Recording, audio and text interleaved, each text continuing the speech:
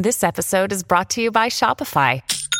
Forget the frustration of picking commerce platforms when you switch your business to Shopify, the global commerce platform that supercharges your selling wherever you sell. With Shopify, you'll harness the same intuitive features, trusted apps, and powerful analytics used by the world's leading brands. Sign up today for your $1 per month trial period at shopify.com/tech, all lowercase. That's shopify.com/tech.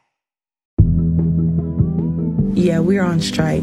We're not making a dance for thought shit. Sorry, we're not making a dance for it. We just gonna let them keep flailing. Hi, I'm Rachel Hampton. And I'm Madison Malone Kircher. You're listening to ICYMI. In case you missed it, Slate's podcast about internet culture. Madison, how are you feeling today? You know that scene in The Devil Wears Prada where Emily Blunt gets a cold? Mm-hmm. Yes. I have that cold. Oh, no.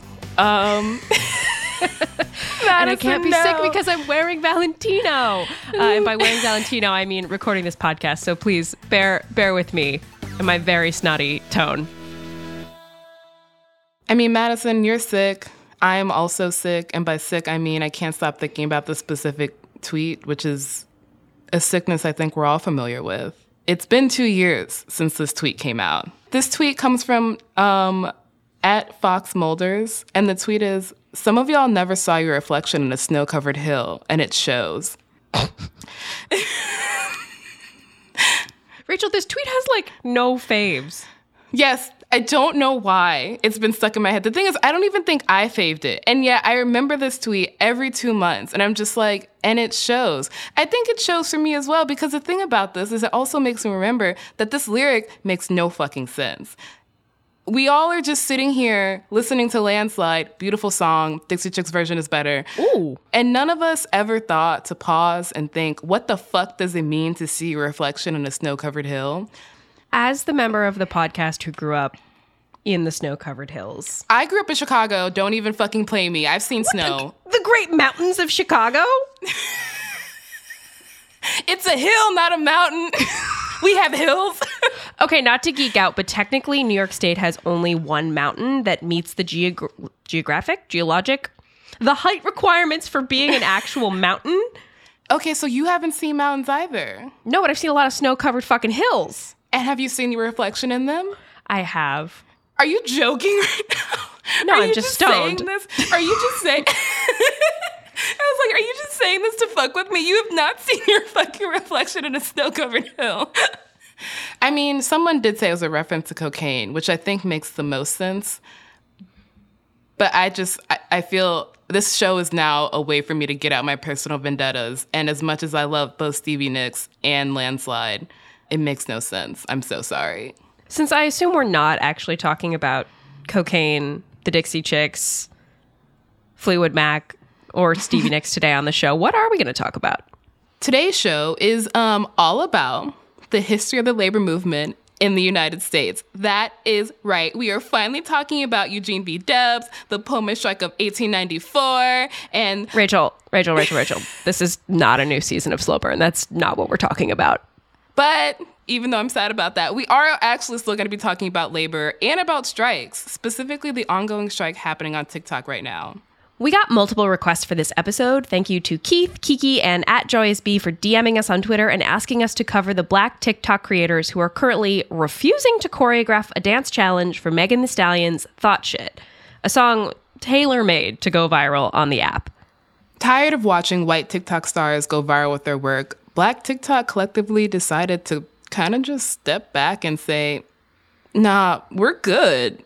They're organizing under the hashtag Black TikTok Strike. And without them, Thought Shit just isn't blowing up the way it should, demonstrating just how simultaneously powerful and undervalued Black influencers are on the platform.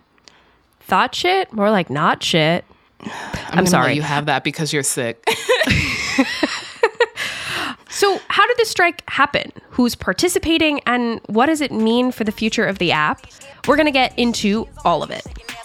Hands on my knees, shaking ass on my thigh shape. Hands on my knees, shaking ass on my thigh shape. Hands on my knees, hands on my knees. As you can hear, Thought Shit is both incredibly catchy and compulsively danceable. Another anthem for hot girl summer. And the thing about Megan Thee Stallion, besides the fact that she has incredible knees, is beautiful and an icon of our generation, is that a lot of her songs have seen just scientifically a shit ton of traction on TikTok. It's true.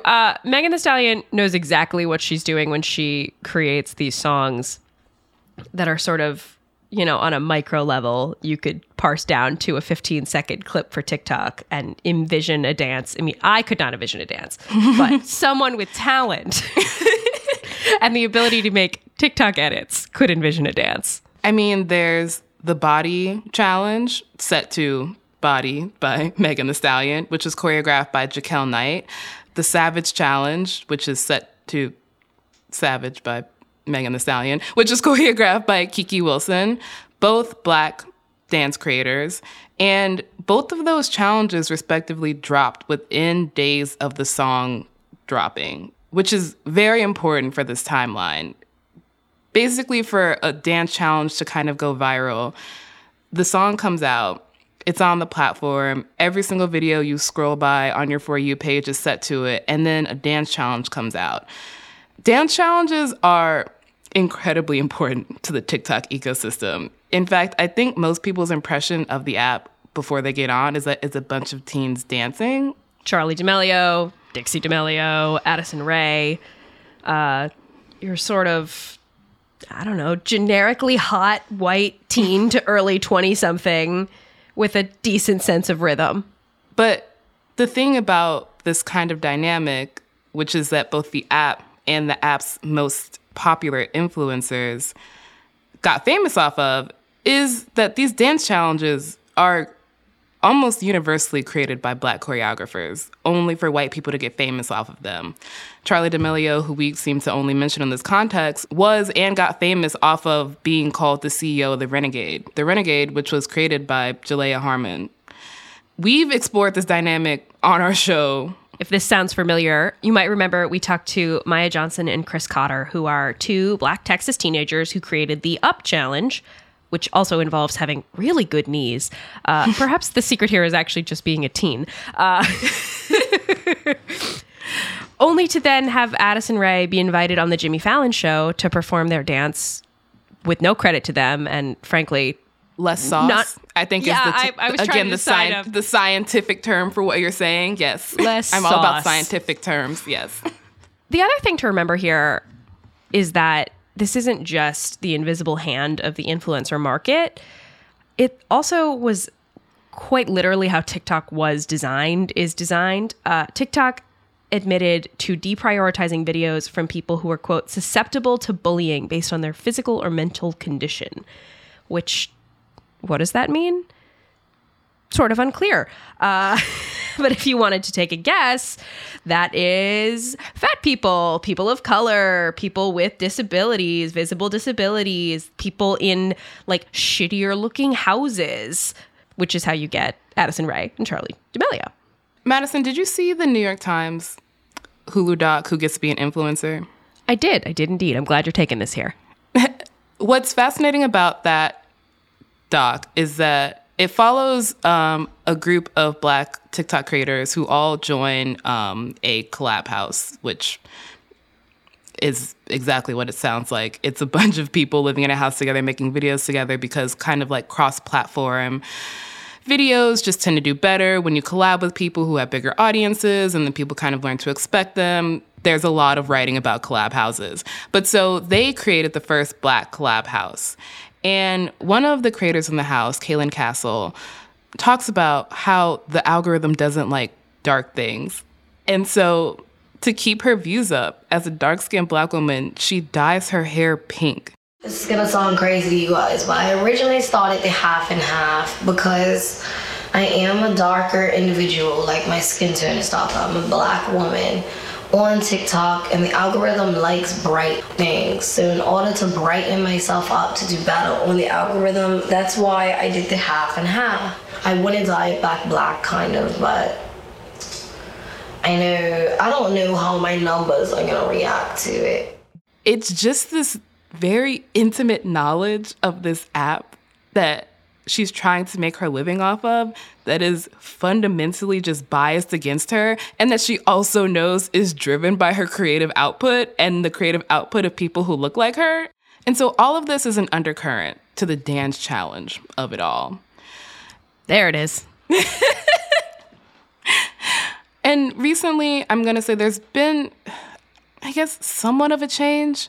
TikTok apologized last year to our Black creators and community who have felt unsafe, unsupported, or suppressed after the company was accused of censoring videos that were referring to the Black Lives Matter movement. So that was last summer. Weren't we just talking about how that was still happening in 2021? Okay. Yep. Yeah. So it's like statements have been made. Things have not actually changed. One of the things that has changed, though, is that people will at least include a dance credit in the description for the video or in the comments. But it's still this very obvious thing where the original video, as in the person creating the dance challenge, will have like 300,000 views. And then a white TikTok star will do it and they'll have like 4 million. If you've ever seen in the caption of a TikTok like DC and then a tag, that's dance credit and the OG choreographer. And so that's a kind of percolating background to Thought Shit. This is what's brewing under the surface. And again, Thought Shit seemed like yet another song poised for TikTok success. The lyrics include the line, "Hands on my knees, shaking ass, all my thought shit," which I can't dance, and even I have like a general understanding of what I'm supposed to do. Yeah, it's like you're giving a cha-cha slide Cupid shuffle instruction here, you know? Cha-cha slide. Like, Take Megan it back knows, now, y'all. Megan knows what she's doing. And that's because in a lot of ways, both artists and the music industry writ large rely kind of on the unpaid labor of these dance creators in helping their song go viral. And, you know, a lot of artists kind of acknowledge this dynamic by spotlighting dancers on their social media. Like Cardi B put Maya and Chris on her Instagram when Natasha Bedingfield's song Unwritten randomly went viral at the beginning of the year. She met up with Ronnie Boy. Ronnie Boy is a dancer on TikTok who is well known for this kind of flash mob choreography that he made to go with Natasha Bedingfield's Unwritten this spring. Clout is cool, you know? Views in this world are money, but money is also money, you know? So maybe rather than just spotlighting dancers after they create these challenges, you could partner with them beforehand, because anybody who doesn't know at this point that even if, you know, a Maya or a Chris make a dance challenge, they're still not going to get as much credit as the white people who will be doing it after them, is kind of just willfully ignorant. Black creators, like we mentioned, are fed up with the racist algorithm, with the platform's empty promises, and have decided to demonstrate just how important their unpaid labor is to the app's ecosystem. They're going on a strike under the hashtag Black TikTok Strike, which is I feel confident saying the app's first real collective action. And after the break, we'll be back with the how, why, and what happens next.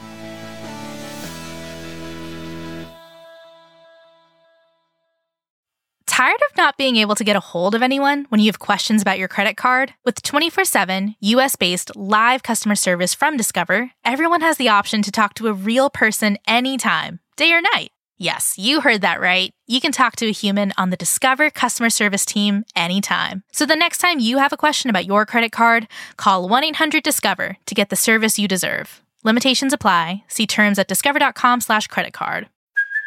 Hey, it's Kaylee Cuoco for Priceline. Ready to go to your happy place for a happy price? Well, why didn't you say so? Just download the Priceline app right now and save up to 60% on hotels. So whether it's Cousin Kevin's Kazoo Concert in Kansas City, go Kevin, or Becky's Bachelorette Bash in Bermuda, you never have to miss a trip ever again. So download the Priceline app today. Your savings are waiting. Go to your happy place for a happy price. Go to your happy price, Priceline. And we're back with a timeline, because we love to give y'all a timeline. We love chronology. So Thought Shit drops on June 11th. So the song drops and there are no dances. Who's the first person to point this out? So it's always kind of hard to say who's the first on TikTok because TikTok kind of hates chronology, but one of the first people to point this out is Eric Lewis, a Black TikToker, and he did this absolutely incredible fake out where you get to the part in the song where it's like, hands on my knees, and he's like in the frame of the video, and he's like, you know, doing his little like bounces to get warmed up, and on the screen there's a caption that says, made a dance to this song. And then you get to the part of the song that is the instructions, and then he just flips off the camera, and on the screen reads, psych, this app will be nothing without Black people. That video now has somewhere around 500,000 views. There's a turn here that is fascinating to me and that I will literally never get over. Somehow this non-dance is stolen. I'm like, it's not a dance. And yet these 3 white women decide to basically do the exact same moves. And that video has upwards of 1 million views before it was deleted. Probably because Eric Lewis stitched them and was like, y'all, what the fuck? Come on now. It wasn't even a dance. It wasn't even a dance. And y'all took that shit and ran with it. It got 900K views. It's giving Conquistador, Juan Ponce de Leon, Hernan Cortez. What the fuck? In an interview with Vox, he said, as Black folk, we've always been aware that we've been excluded and othered. Even in the spaces we've managed to create for ourselves, whether it be in music, fashion, language, or dance, non-Black folk continuously infiltrate and occupy these spaces with no respect for the architects who built them. And a very accurate encapsulation of what exactly happened with this kind of first shot in the strike. Wow, the strike got violent. I mean, they do. Like, we can do a labor history if you want. Let me slap I on do my want, but button. we don't have time. Yeah. On next week, we will take you through the entire history of American labor movement. But right now, the strike very organically unfolds from videos like Lewis's, and this one from Cap'n Ken Knuckles. Black folks say, you know what? You want to take our shit?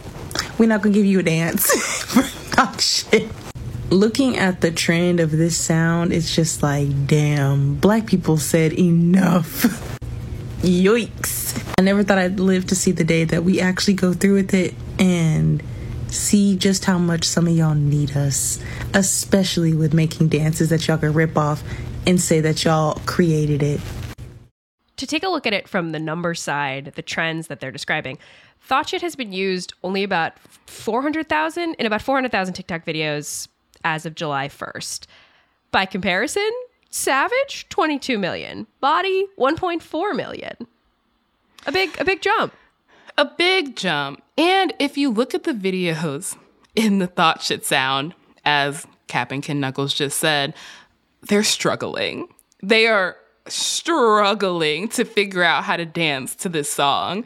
It is hilarious. Not only because a lot of them actually end up just combining, and by them I mean white creators, end up just combining dance moves from other viral dance challenges, but also because I just am convinced that they like don't have any sort of listening comprehension, because the most popular interpretation of this dance, and by dance I mean this non-dance, seems to be turning away from the camera, waving their arms in the air, and then like walking out of the room.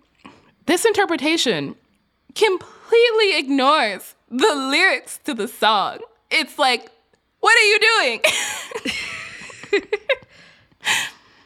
And there's actually this really great video by XO Sugar Bunny, a white ally in this fight, who is just like, I never want to hear any of y'all complaining about shit ever again. I don't ever want to hear another fucking white woman ever say that TikTok dances and TikTok trends aren't entirely stolen from Black women, because a Black woman has yet to give a dance to this song.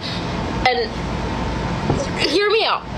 Megan says, hands on my knees, shaking ass on my thought shit. And the white women said, Stand there and wave your arms like my Aunt Karen. Yeah, I literally have an Aunt Karen at a wedding. the instructions are right there. I don't know. I started waving my arm in my recording You look a studio, little like one of aka those my things in closet. front of a car dealership. That's what they look like, though. We are the people of Cotton Eye Joe. We love an instructional dance jam. Not we, the people of Cotton Eye Joe. Look. we don't have a culture. We just have Cotton Eye Joe. A song that's maybe about an STI. We don't have time for that. But the thing is, the diffuse nature of both the strike, because it is fundamentally grassroots, and TikTok means that some people have actually choreographed dances, which is their right. And also because controversy is the best way to get views, as we have said so many times on this show. But the thing is, none of them have stuck. Not least because a lot of them actually require talent that I myself do not possess, let's be real here. And most of these white people on TikTok definitely do not possess either. The thing about dance challenges that I feel like a lot of people don't really know or acknowledge, and that Maya and Chris definitely said in the interview that we did with them, is that they are very intentionally created to be done by a lot of people at like very different levels of skill, rather than a typical choreo that you would see from a professional choreographer, where they are assuming the people who are going to be doing it are also professional dancers. So it's just really striking that these creators are being benevolent in sharing their gifts dumbed down for us, and then also having their shit jacked.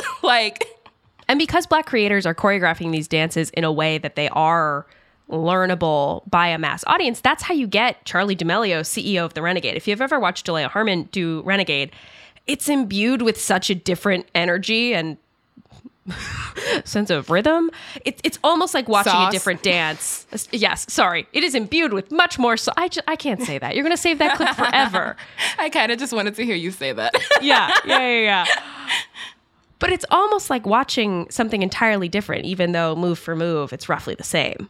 TikTok's response to all of this, because I guess in the last year, they've learned they actually need to put out statements about racism. I don't know who made them. I don't know who told them they needed to do that. Blog post time. In a statement to Teen Vogue, they said, TikTok is a special place because of the diverse and inspiring voices of our community, and our Black creators are a critical and vibrant part of this. We care deeply about the experience of Black creators on our platform, and we continue to work every day to create a supportive environment for our community, while also instilling a culture where honoring and crediting creators for their creative contributions is the norm. Okay, then build features that allow users to do that. Yeah, it's just like instilling a culture, like the dance credit, the fact that people are now giving dance credits have literally nothing to do with TikTok. With TikTok proper, with TikTok engineering. Yes. No, people are putting them in the captions. They are building workarounds to this. So it's like, you care deeply? Do you? Because the thing is, without Black creators, your app would not fucking exist anymore. You would not have the clout that you currently do.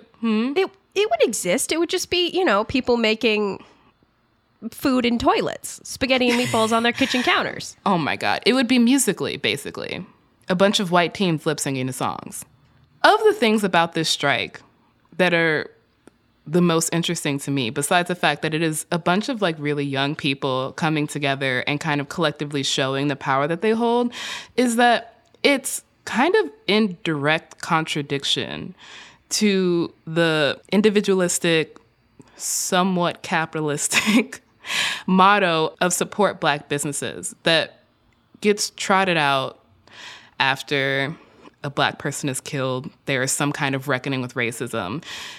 And supporting Black businesses is great, but it's a very individual kind of like one-to-one action.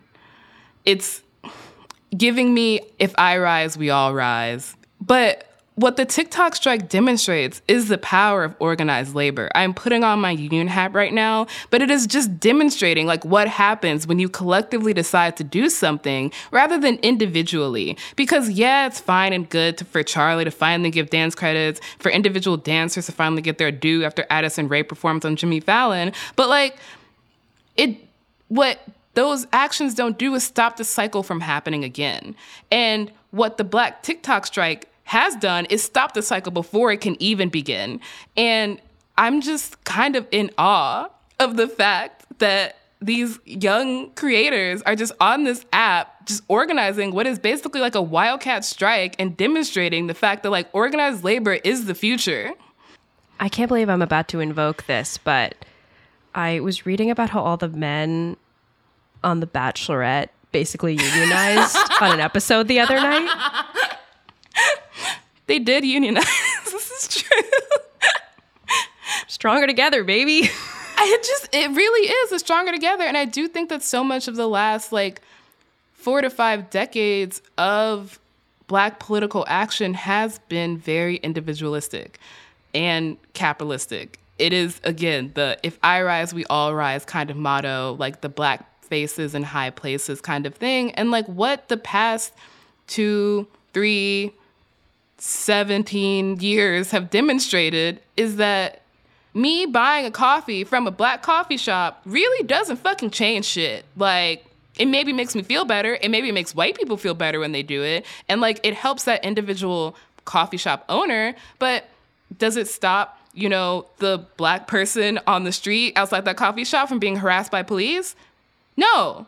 The only thing that can change that is like collective action. And I really feel like what this strike has demonstrated is just how powerful like the collective is. So what's next then? The ideal version of this, because TikTok, as you described, is an app absolutely powered by Black talent. Is it TikTok working more closely with Black creators, paying Black creators, artists like Megan Thee Stallion working hand in hand with Black choreographers for rollouts on TikTok as alongside, you know, the music video or the track drop? I hope it's all of those things. But that's the thing about the nature of this strike is that because it is so grassroots and so diffuse and it is largely voluntary, I mean, as most strikes are, but like no one is sending out like a WhatsApp text to being like, okay, on July 5th, we will start choreographing dances again. So it's honestly unclear as to what happens next. Like what happens when a song drops in like 2 weeks that is just all over the app and would be easy to go viral with the dance challenge? Are people gonna cross the quote unquote picket line? I don't think even the people participating in the strike even really know like when they're gonna stop. But the longer they go on, the more powerful it gets because let's be real here, the app has been kind of dry without it. Solidarity forever. This is now a union podcast. I mean, it's always a union podcast. We're Have unionized. you met us? Yeah.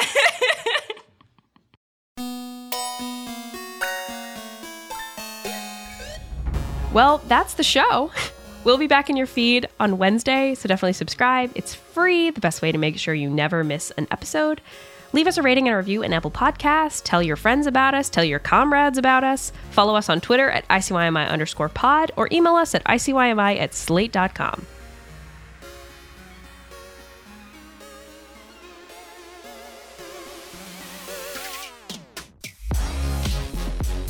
ICYMI is produced by Daniel Schrader. Our supervising producer is Derek John. Forrest Wickman is Slate's culture editor. Gabe Roth is editorial director of audio. See you online. Or on the picket line. Sorry, did you say incredible knees? She has incredible knees. That just clicked. She does. Lucky Land Casino, asking people, what's the weirdest place you've gotten lucky? Lucky? In line at the deli, I guess? Aha, in my dentist's office. More than once, actually. Do I have to say? Yes, you do. In the car before my kids' PTA meeting. Really? Yes. Excuse me, what's the weirdest place you've gotten lucky? I never win and tell. Well, there you have it. You can get lucky anywhere, playing at LuckyLandSlots.com. Play for free right now. Are you feeling lucky? No purchase necessary. Void where prohibited by law. 18+. Terms and conditions apply. See website for details.